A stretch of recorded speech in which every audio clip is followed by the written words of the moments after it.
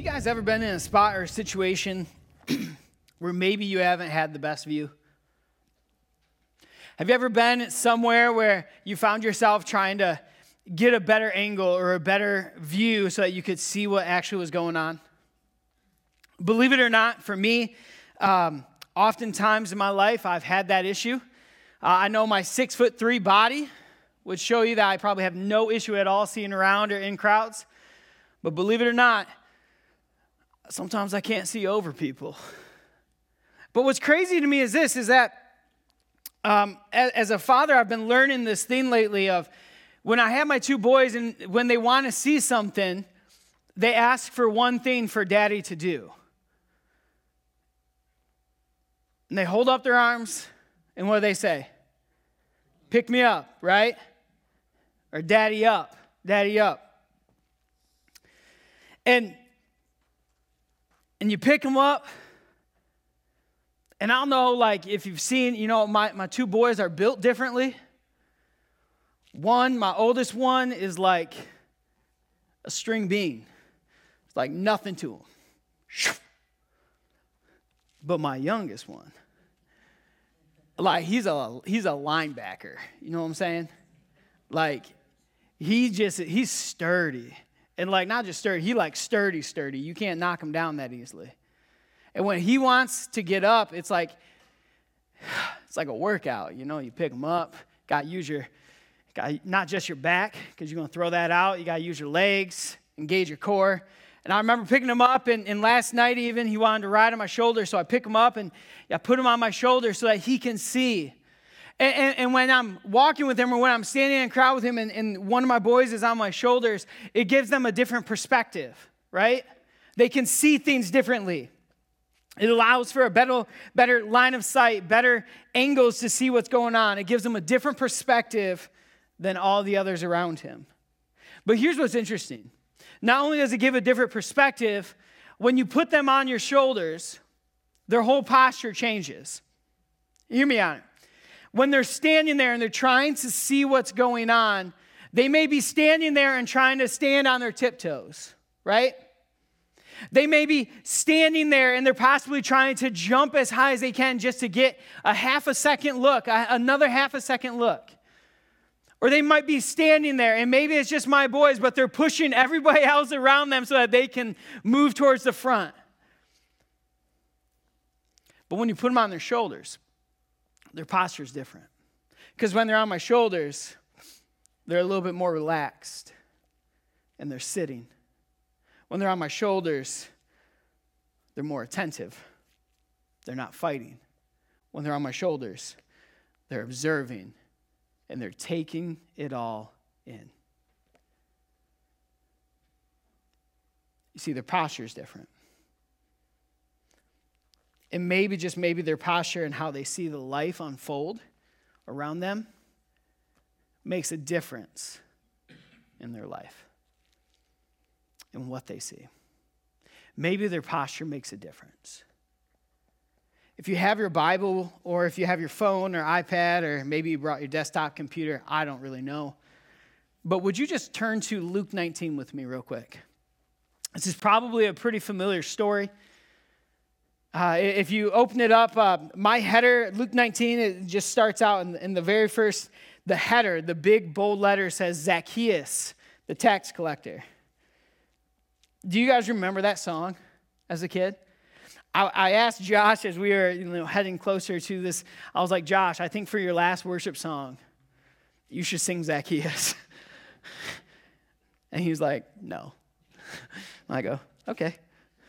I mean, I'm not singing it, but like you could. But Zacchaeus. And like for the most part, we probably remember that song a little bit, right? Zacchaeus was a wee little man, and a wee little man was he, right? And he what? Climbed up. Yes, like we remember this song. We remember the story. And it helps us remember the story. It's a simple, catchy song that we taught our children and maybe even ourselves to help us remember this story, Zacchaeus.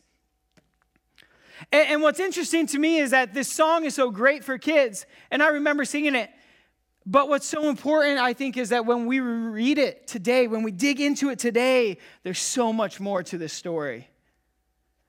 See, in verses 1 through 4, this is what it says. Jesus entered Jericho and made his way through the town. Now there was a man there named Zacchaeus.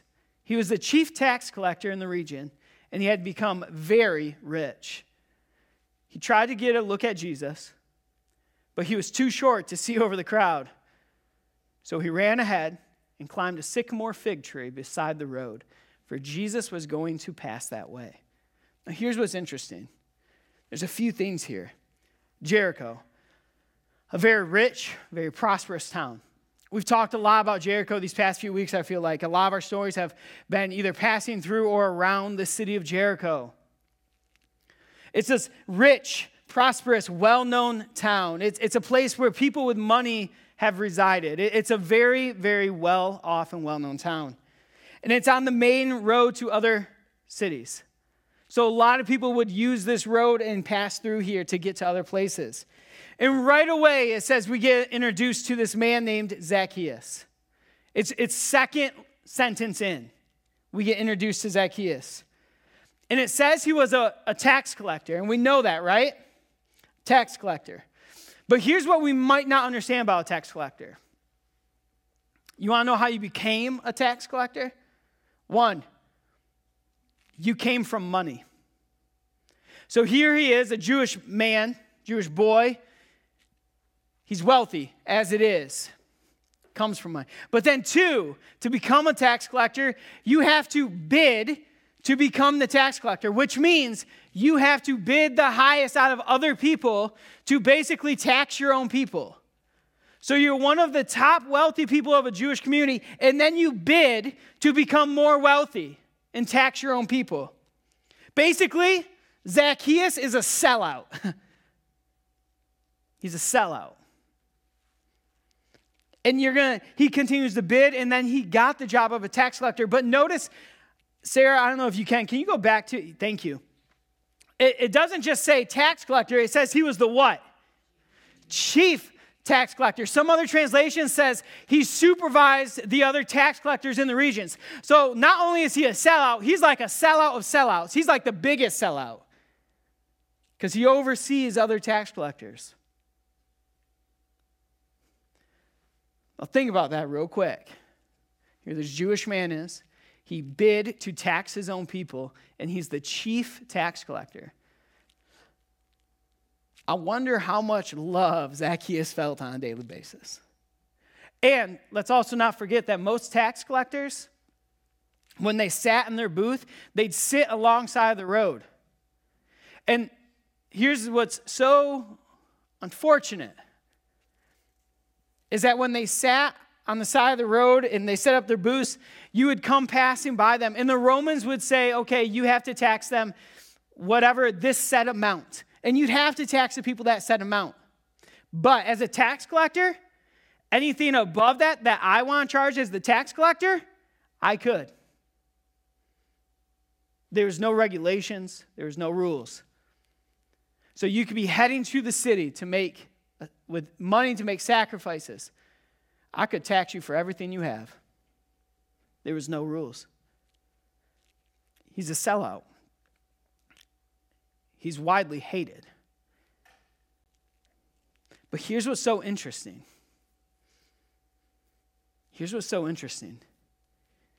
He wanted to do what others wanted to do as well. He wanted to see Jesus. And it says he couldn't. So he goes ahead and he runs and he climbs up a tree. And now let's think about this. This is a tax collector. Why would he want to see Jesus?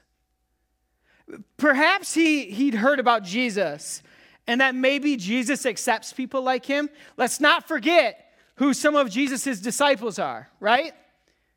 Fellow tax collectors and people who don't like tax collectors. So maybe he heard that Jesus accepts people like him.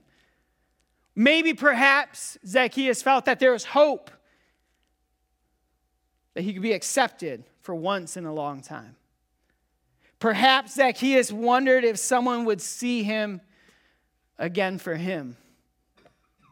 and not just the hatred of the job he chose.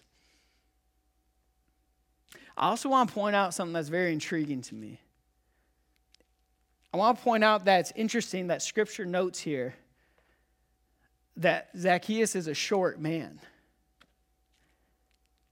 It's a physical characteristic. There's not too many times that we get these physical characteristics that actually define people in some ways. Remember when we talk about and we sing that song, his stature, his height, in a way defines him. It's interesting that Scripture notes this. Because growing up, not being the tallest person, I remember the frustration that I had when people would mock me or tease me. I remember the frustration that I would have when I couldn't see or engage in certain stuff that other people could. I remember those emotions. And maybe, I don't know, maybe you can imagine the mocking of Zacchaeus as he grew up that has just been stuffed down and stuffed down and stuffed down. The teasing, the bullying that he endured. And now that he's this tax collector, could maybe just possibly Zacchaeus have pented this all up, and now there's no way that anybody can control him? He has power over these people. And I wonder what posture in life Zacchaeus took often. I wonder what posture Zacchaeus took often. Did Zacchaeus take a posture of supremacy? I'm better than you. Look, I've made it. I'm not just a tax collector. I'm a chief tax collector. I have wealth. I have fame. Like, I've made it. Supremacy. Long shot here. Did he take a posture of, I want to love everybody really well? I don't know if that's the posture he really took. Did he take a posture, though, of, man, I just want to serve everybody with everything that I've been blessed with? Probably not. But what posture did Zacchaeus take? You see, I believe that our posture in life speaks a lot about us. Because here's the reality. When our posture is from the gospel, we live as Jesus to the broken, the hurting, and the searching world. When our posture is from the gospel, when the posture is that of Jesus, we truly live then and reflect Jesus to the broken, the hurting, and the searching world. What posture are we taking? And in this story, whatever posture Zach usually takes here, he changes it. Remember Zacchaeus. He wanted to see Jesus. So what did he do? He ran ahead and he climbed a tree. Now let's put this into another perspective. Let's understand the context and the setting of what's going on here. He climbed a tree. A grown man ran ahead to climb a tree. This is not just a normal grown man. This is not like a youth pastor grown man. This is like a wealthy grown man, a well-known grown man. And he climbs a tree. Can you imagine people's thoughts when they see Zacchaeus climbing a tree? They think, oh, he's really lost it now. Because he's doing something that is absolutely crazy. But he had a will, he had a desire to see Jesus. And Zacchaeus was willing to do what others wouldn't do to catch a glimpse of him. He has a posture of willingness in this moment. He's willing to do what others wouldn't so that he maybe, just maybe, could catch a glimpse of Jesus and maybe, just maybe, have an encounter with him. His posture is that of being willing. And what I love here is Zacchaeus, I think, goes back to his little childhood days. He's probably climbed a tree hundreds of times before as a little boy. You can hear his mom saying, Zacchaeus, be careful. You're going to break your arm, right? And half the time when I was a little boy and I was climbing trees, my mom was like, just don't do anything stupid, Kyle. And then I did something, stupid. But you can see it. He's trying to climb the tree to just get a glimpse of Jesus. He's doing something nobody else is willing to do. Man, what would it look like? What would it look like if we were willing to do something that others wouldn't, just so we could get a better glimpse of Jesus in our own lives? What if we were willing to risk being mocked, being teased? What if we were willing to do something that others wouldn't do, just so that we can get a better look at Jesus? Zacchaeus, he totally risked it all. He was not hesitant. In that moment, whatever posture Zacchaeus usually took in his life, it was different here. He had a posture of willingness. And look what happens. 5-7. When Jesus came by, he looked up at Zacchaeus and he called him by name. Zacchaeus, quick, come down. I must be a guest in your home today. Zacchaeus quickly climbed down, took Jesus to his house in great excitement and joy. But the people were displeased. He has gone to be a guest of a notorious sinner, they grumbled. Whew. Here's what I love. Go back one slide, Sarah. By the way, this is a timeout pause. I'm thankful for our audio slide people that can keep up with me, by the way. That's a huge shout out because you guys are great. Okay, time in. So, Zacchaeus, Jesus calls him by name. Did we catch that? It doesn't say that Zacchaeus and Jesus have gone back 10 years plus. It doesn't say that they've hung out multiple times. This is what would be known as Jesus walking by, and he knows Zacchaeus by name without even meeting him before. You want to know why? You want to know how that's possible? Because Jesus is God. Jesus calls him by name. There is power and importance in being called by your name. It's basically here Jesus looks up at him and calls him as a friend. Zacchaeus, my man, my bro, let's go make some burgers. Zacchaeus and Jesus here, Jesus has this interaction with him as almost a friend. He calls him by name. He doesn't call him by the tax collector. He doesn't say, hey, chief tax collector. He doesn't insult him. He doesn't call him by a name, by a title.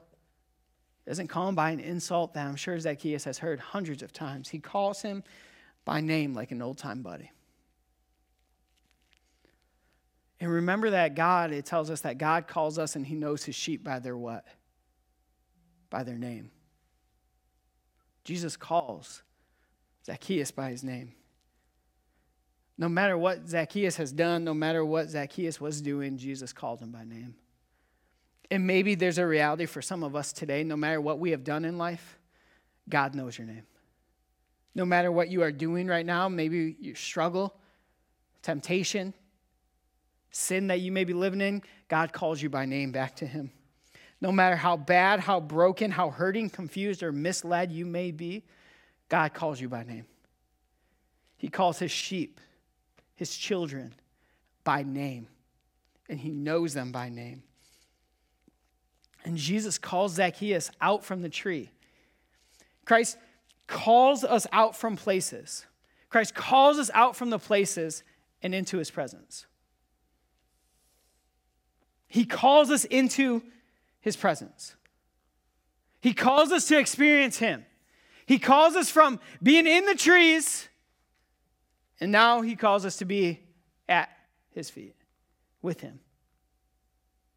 Jesus calls Zacchaeus to be with him. And what I love about this is Jesus invites himself over. Jesus doesn't say, hey, Zacchaeus, you think it'd be cool if I came and hung out for a little bit? He's like, yo, I'm going to your house.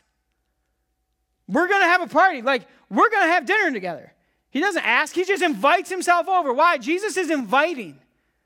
His posture, Jesus' posture is inviting. It's welcoming. His posture is of love. He doesn't want to preach to him. Jesus wants a relationship with Zacchaeus. He wants a relationship with Zacchaeus. And it's radically countercultural. Radically countercultural.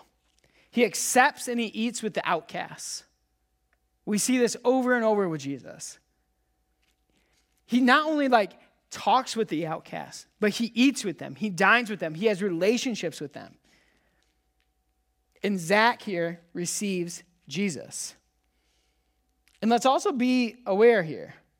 Let's also be aware that the world, it says that everybody around him looked at what Jesus was doing. And they said they grumbled. In some other translations, it says they started to talk amongst themselves about what is he doing. He is sitting, he is having dinner with this notorious sinner, this bad, bad man. Jesus is breaking all these cultural laws to hang out with Zacchaeus. And look what happens in the final few verses here. Meanwhile, Zacchaeus stood before the Lord and said, I'll give half of my wealth to the poor. And if I've cheated people on their taxes, I will give them back 4 times as much. And Jesus responded, salvation has come to this home today. For this man has shown himself to be a true son of Abraham. For the Son of Man came to seek and save those who are lost. Here's what I love. Zach receives Jesus. It says salvation has come.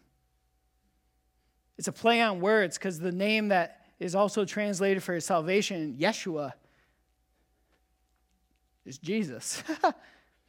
So basically, Jesus has come, so salvation has come, and Zach received Jesus. Here's what's so beautiful about that. It's not a creed, it's not a doctrine, it's not even a religion, but Zacchaeus receives Jesus into his house, receives Jesus and his message into his heart, and he's changed. He's changed.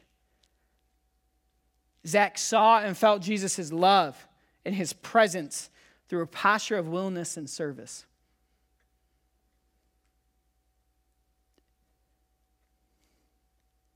It's so incredible to see how joyful this sinner was to receive Jesus, but it's so incredible to see how joyful Jesus was to receive this sinner. Jesus doesn't look at him and shake his head and start to criticize him. Jesus welcomes Zacchaeus into his presence, and Zacchaeus welcomes Jesus into his presence. In the midst of all of this, we're not told how long necessarily this encounter is. We're not told how long Jesus and Zacchaeus are hanging out. But we do know that the world, everybody around them, continues to talk. We do know that they're judging Zacchaeus and even possibly judging Jesus in this encounter. But what's so amazing about this story is a lost man is saved. Zacchaeus is saved. And I think that after this, Zacchaeus had a different posture in his life. I believe that Zacchaeus, after this encounter with Jesus, lived differently. I don't think he could go back to living how he did before. I truly believe that Zacchaeus had a different posture, a different heart set, different mindset. And I love these last 2 verses, verses 9 and 10. I love it. Salvation has come to this home today, for this man has shown himself to be a true son of Abraham. Pause. Remember, Zacchaeus was a Jewish boy, right? But when he bid to become a tax collector, when he became a tax collector and a chief tax collector, more than likely his closest friends and family disowned him. Essentially, what they were trying to do was kick him out of the family of Abraham.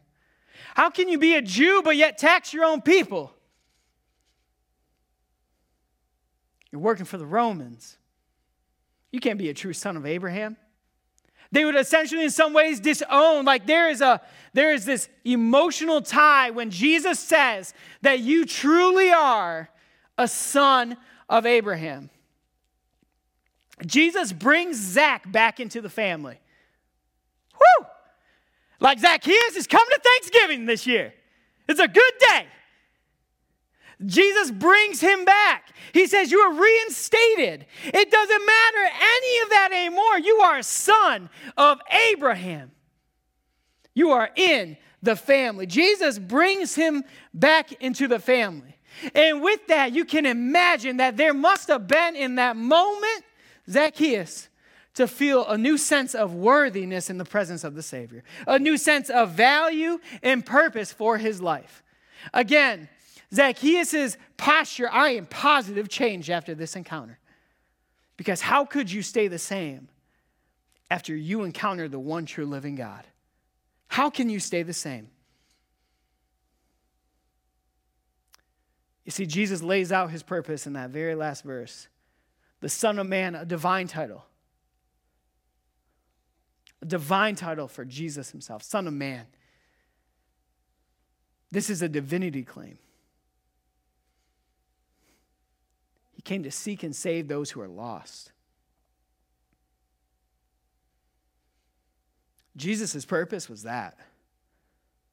It doesn't matter how lost you might be. It doesn't matter how broken you may be. It doesn't matter how dirty you may be.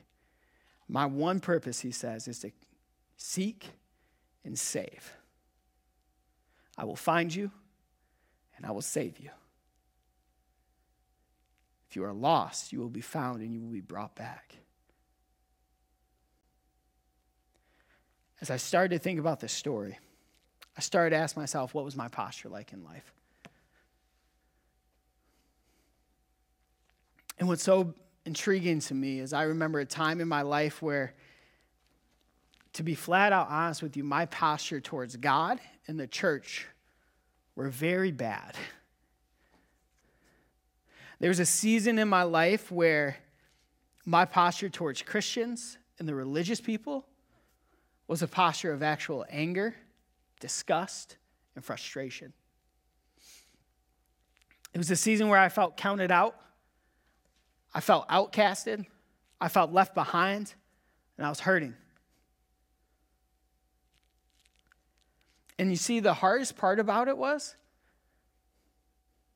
in that season, when I felt that way, it wasn't even necessarily due to my circumstances. But it was actually due to some of the people who I looked at as a reflection of the church. I think if we're being honest with ourselves, one of the hardest things in this world, and I've experienced it, is I've been hurt by the church. I had a bad taste. I had a bad look at the church. People in the church had a mindset of what was going on and seeing what was unfolding with some of my family and the brokenness in my family, that I was outcasted, and that's how I felt. I was hurting. And so my posture towards them became very anger-driven. I didn't want anything to do with them. I didn't want to go to church. I didn't want to talk about church. I didn't want to talk about God.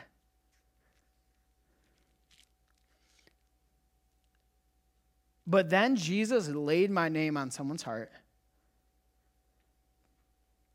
And they showed me the true heart of Jesus. And here's what I mean by that. They extended grace to me, even when I was angry. They extended love to me, even when I probably didn't deserve it. In reality, they weren't even extending these things to me. They were extending Jesus to me. They were extending Jesus to me. And during this encounter with this person, and I saw Jesus. Like, I saw what the church was meant to be. I saw what the church was meant to be. I still had questions. I still had some emotions.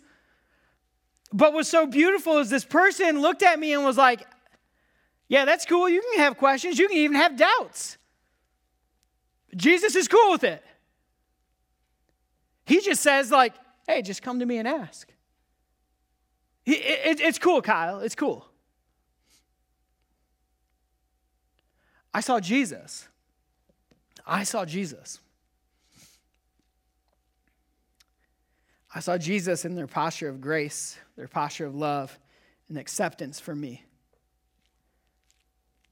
Even as I was still waiting in my posture of being negative.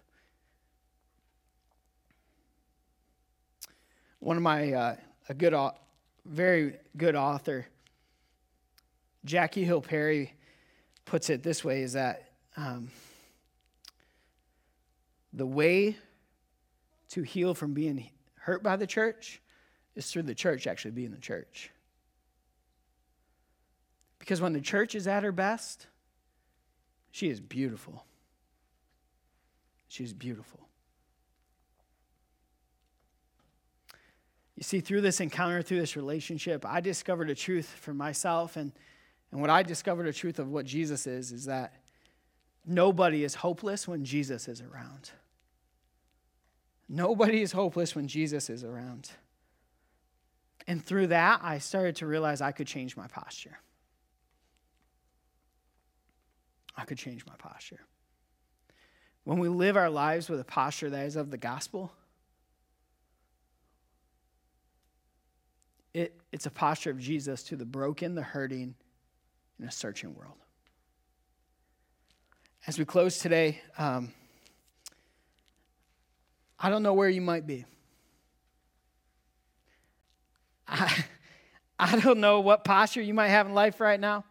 I don't know what things you maybe walked into today. I don't know where you are. I don't know if you walked in those doors and maybe as you walked in, you said, "This is the last chance, Jesus."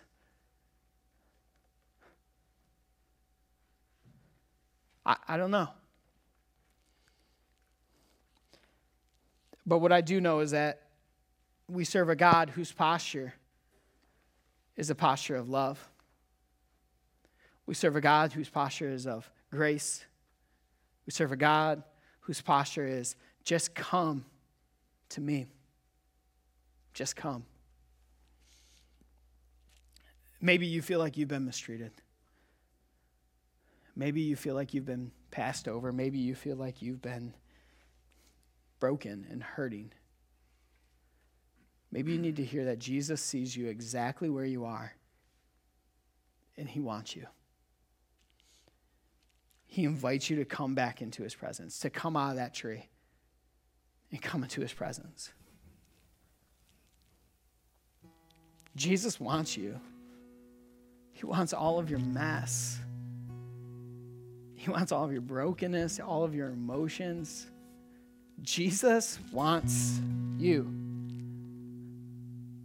so that he can show you his posture and his love that he gives.